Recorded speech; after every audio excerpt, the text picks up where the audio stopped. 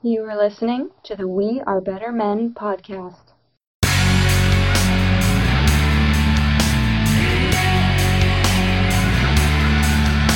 views and opinions expressed on the Better Men podcast are those of the host. Viewer discretion is advised. Good evening, or morning, or afternoon, whenever you are tuning in. My name is Leyland Diano. I am the host of the We Are Better Men podcast that definitely is not as consistent as it used to be, but I still have the opportunity to jump on my mic and talk a little bit once in a while and get a lot of positive feedback and listens, which is definitely appreciated. And I say that, I think, as I intro every episode, primarily because there is such a delay or gap in between the last one that I always feel like I need to say something about, hey, I'm still doing this. I see how you still listening to it, and I appreciate it. But I think I can slowly start fading that out. I was originally going to write some content about this today, but then I thought, well, you know what? This is much better suited for a podcast episode. So I'm going to roll with a podcast episode for it, because I think that I'll be able to articulate myself a little bit easier, and I've been typing quite a bit this evening working, so it's a nice break. So I have an 8-year-old son. He's a great kid. Love him. Him and I were talking today about something. He knows I'm in business. I'm involved in businesses. I work really hard. Even when I've just had a job, a 9-to-5, I've always worked really hard. I think it's a bit of a curse when you grow up not having a lot of money. When you see an opportunity to utilize your skill set to make money, you can't really stop. That's what I've found, or the situation I found myself in. But anyways, he's privy to a lot of conversations. Whether I'm talking to a CEO of a business, a CEO of one of the businesses I'm involved in, or client calls, whatever the case may be, he gets to hear a few of those a week. So we end up usually talking about what he heard or things like that. And it's interesting to me because they're conversations I didn't generally have as a kid, that he gets to have now. And, whatever way he goes in life, I'll be proud of him and support him. But it's just, I think it's cool that an 8-year-old gets, he starts inquiring about things he hears. And anyways, today we chatted through taxes and why we pay them. I guess he heard something in a conversation I was having before we went out for our bike ride today. And then we spent some time in my truck talking about taxes. And I thought it would be ideal, or it would be great for me to explain how I explain taxes to him on this podcast. Because I think, a lot of you who listen are, side hustlers, entrepreneurs, motivated guys, and some ladies. And taxes play an important part of our life. Of course, I need to preface this with the fact that, yes, I am a conservative-leaning, right-leaning guy. I do find myself aligning with some liberal social policies and things like that, because I do support government advocating and supporting those that are most vulnerable, so especially children. When you're exposed to that system and you learn a lot about it, like I did in a few short years, and the horrendous things that some children can go through due to the fact that their parents make some really terrible choices, you learn the importance of the government being able to step in and do good there. But of course, that system also has its own issues. And then, that type of vulnerability and oppression and things like that, applies to more than just children. But overall, just generally, I support the government in helping those and advocating for those that need it. But of course, I'm right-leaning, and I tend to think of myself as a business guy. So, with the government, a lot of less is more is my opinion. So how I kind of explained taxes and paying taxes, and why I'm not always a big fan of paying taxes, or the fact that we have to pay so much in taxes, especially here in Canada, to my 8-year-old, and I'll walk you through that. So what it is, I said, okay, here's what we're going to do. I'm going to pay you for a weekend to take pictures for one of my businesses for 8 hours a day for Saturday and Sunday.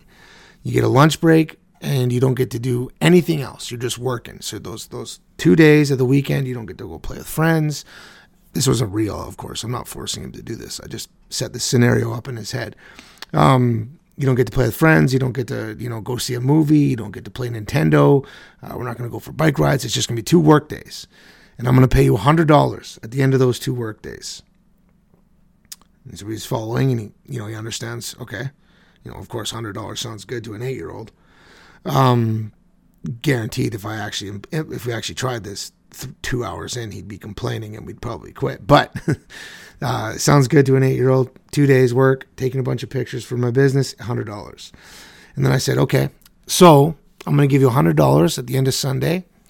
And then on Monday, when you go to school, you have to take that $100 and you have to give nearly $50 to your school. And he said, why? And I said, because that's your tax. You got to pay taxes. Well, why do I have to pay taxes? Why do I have to give the school $50? Just about $50. Well, you gotta, there's those programs at school, and there's some kids at school that are less fortunate than us, and don't always have a lunch to bring, and their parents are maybe struggling, or they couldn't pay their electricity bill last week, or when the eye doctor came in and took a look at all of your eyes, that all had to be paid for. So that's where that $50 goes. Okay, so he understands. He's like, okay, I get it. And we're both kind of on the same page, and obviously those are all examples of things that are needed and valued contributions to society from tax dollars. And then I said, but wait. Also, just so you know, about 15 of those dollars of that 50 that you're going to give to your school, it's going to go to your little buddy, insert a name, and he's going to take that money and say that he needs it, and then go down to the corner store and buy a bunch of candy. And that's it. And what? What do you mean? I worked for that money. I worked to make that money. Why is he going to buy candy with it? And I explained, well, sometimes tax dollars are wasted. Sometimes some tax dollars, it's not efficient when they take our money and then they put it to use, and it gets either some sort of corruption happens or just misuse of our funds. I didn't use the word corruption, I don't think. But it ends up with people that don't necessarily need it. And then he asked a great question for an 8-year-old. He said, well, if they're just going to take it and give it to him for doing nothing, why would I even bother working? And I said, that's exactly it. I said, that's exactly it. And that's what separates a lot of us in this world, is that if there weren't people like me and like how you're feeling right now, wanting to work hard to make money, there would not be that opportunity to contribute to society and be able to support all those other initiatives that are desperately needed, that culture, that society, that civilization, that our friends, our next door neighbors might need sometimes in their life. But unfortunately, with that often comes a segment or a portion of our funds getting squabbled away. And that's why I have issues with paying with the tax system. I don't have issues paying taxes. I pay my taxes. I always pay my taxes.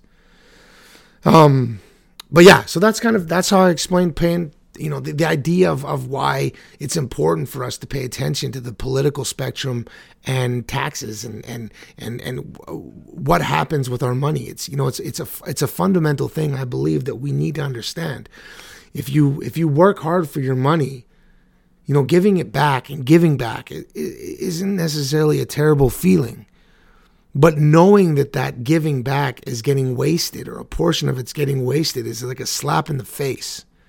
And that's why I think, like, from a young age, it's important that we talk to kids, especially kids that seem to be a little bit money hungry or entrepreneurial in spirit.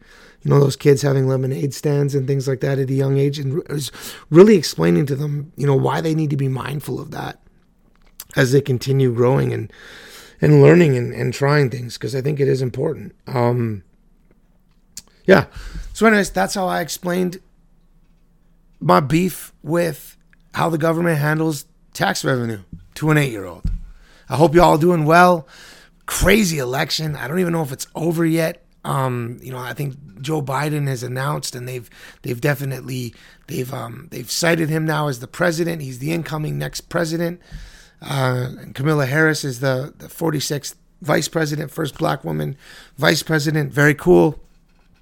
Trump's still taking a bunch of counties and states to court, so I guess we're going to see what happens over the next couple of weeks. But yeah, it's a crazy times out there. I hope y'all are doing great. Peace.